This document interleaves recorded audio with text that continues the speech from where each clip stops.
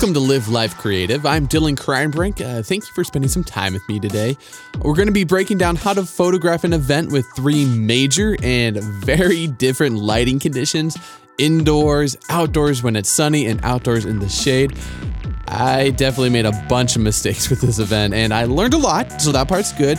I want to help you skip the making mistakes part, just go right to the learning part. So if you're ever doing an event or anything that you're switching between these different lighting scenarios, hopefully this will help you out a bit. First, though, I need your opinion on something. Now, I started this podcast very broad, covering the whole creativity as a topic as a focus for the show. I realized after a while that's way too much, and I don't know enough about creativity to make that podcast. So I decided to focus on just photography, and that's kind of where I've been at for the past couple of episodes. Now, since it is just focused on photography now, does the show need a new name? Now, I really love Live Life Creative as a name, and that'd be great as a brand name, to put it on a hat, on a t-shirt, stuff like that. But does that name fit this podcast anymore? Now, I want to hear what you think. Send me a message on Instagram at Live Life Creative Podcast, or you can tweet me. My personal account is at DKPhotoXYZ.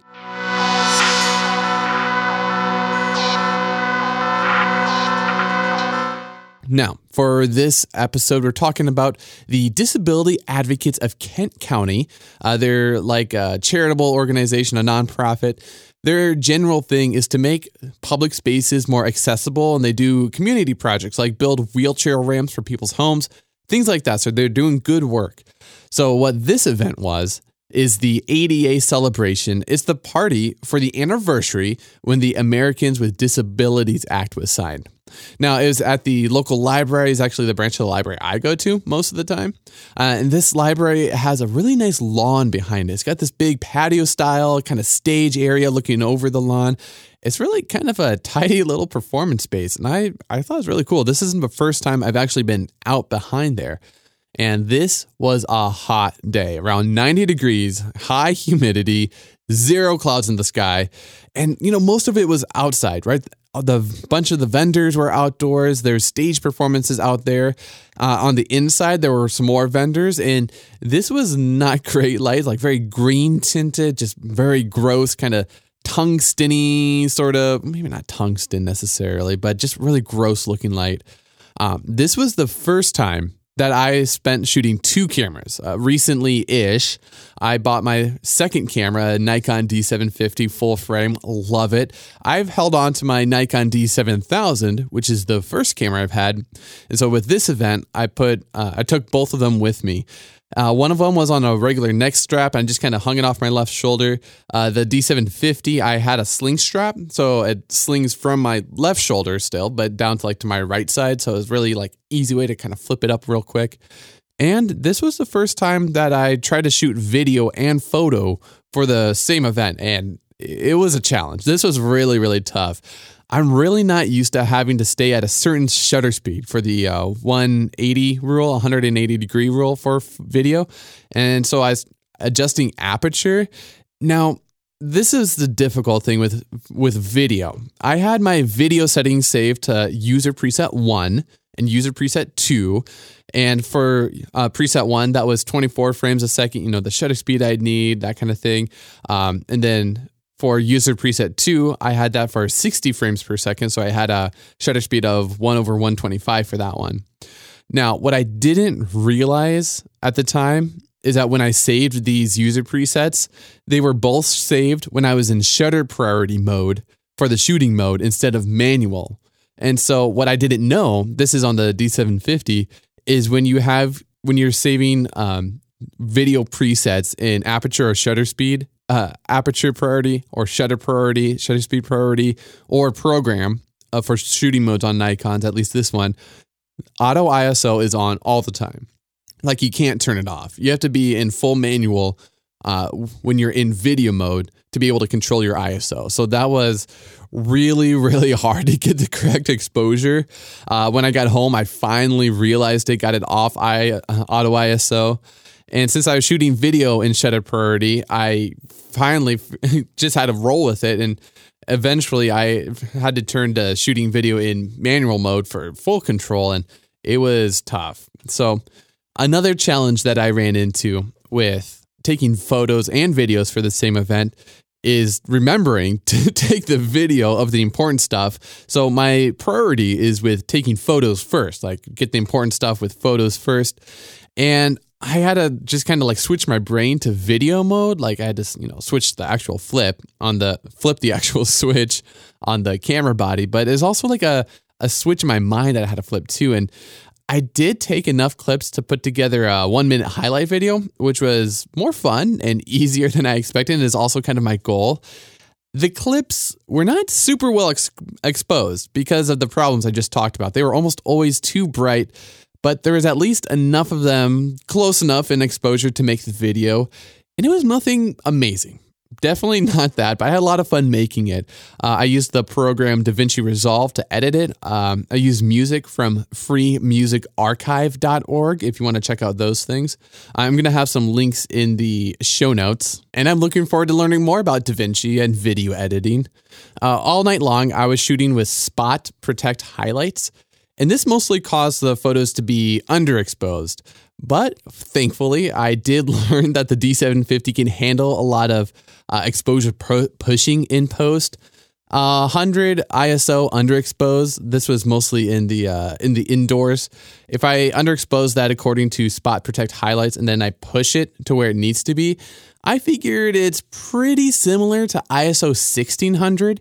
If I didn't push the exposure on the ISO 1600 at all, it's pretty close. I think that looks actually pretty good.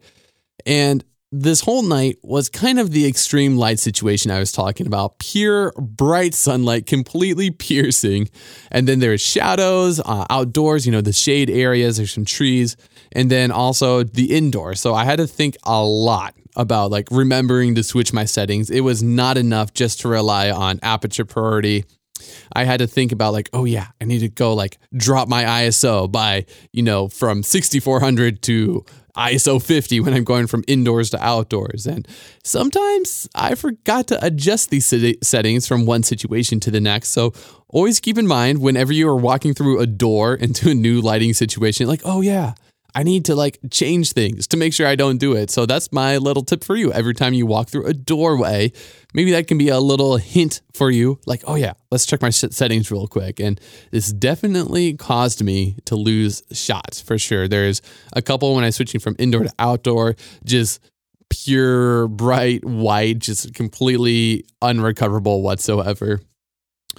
Also in the open shade areas outside, there's a lot of dappled light under the trees, and that was really, really tough. You just can't really balance the highlights and the shadows when the camera thinks it has a proper exposure.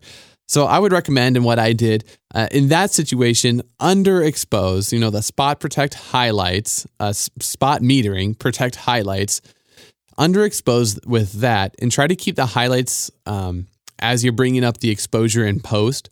So that means like, bringing up your shadows slider, that kind of thing. Try to protect those highlights from being completely blown out because those don't really recover when you're editing in post. Like if you blow out your highlights, they're just gone.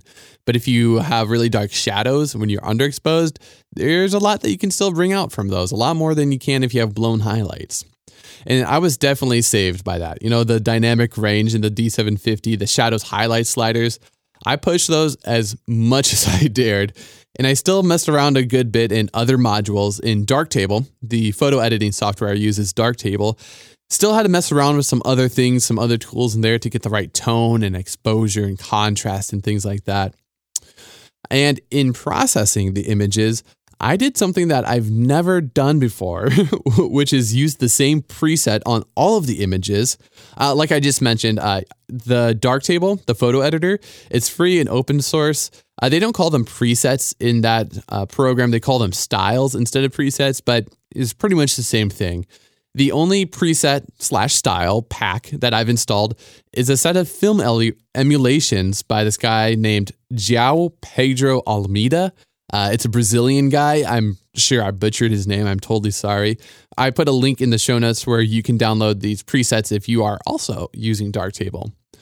I've never used VSCO in Lightroom, any other presets or any other experience with presets. So I'm not sure how these film emulation presets styles compare to like VSCO or Mastin Labs or anything like that. I like them in general. Like I've got maybe a dozen or so that I've picked out of those that I like pretty well for most things. So for this event and for a couple other events that I've shot since then, I used the preset Fuji Pro 400H. This is actually based on a recommendation of a previous guest of the podcast, Cameron Whitman. He was around, his podcast episodes are around like, episode 15 and 17 or something like that, somewhere around there. He's also one of the hosts on my favorite camera and photography podcast called Cameras or Whatever. So check that one out if you want to check that out, if you're interested in more photography podcasts. And he was talking about the 400H preset from VSCO, but I like Almeida's as well. And I still had to do a lot of work in the other modules. It's not like a one and done kind of thing. Most of it was centered around exposure, but there were some certain situations in some of these photos where the color was not where it should really be. So that was my experience with the ADA celebration at the Richard L. Root branch of the Kent District Library. It feels like that's the most I've talked about shooting a single event, but I'm sure it's probably not true. And hey, before we sign off here, two things. Let me know what you think about changing the name of the show. Again, you can message me on Instagram at Live Life Creative Podcast or tweet at DKPhotoXYZ. And if you're interested in learning more about Darktable, because it's free, also let me know in that message or the tweet. This would be podcast episodes about Darktable and maybe even YouTube tutorials. I'm starting to get into video and it's still kind of intimidating to me, but maybe that's something that I'd be able to explore with Darktable.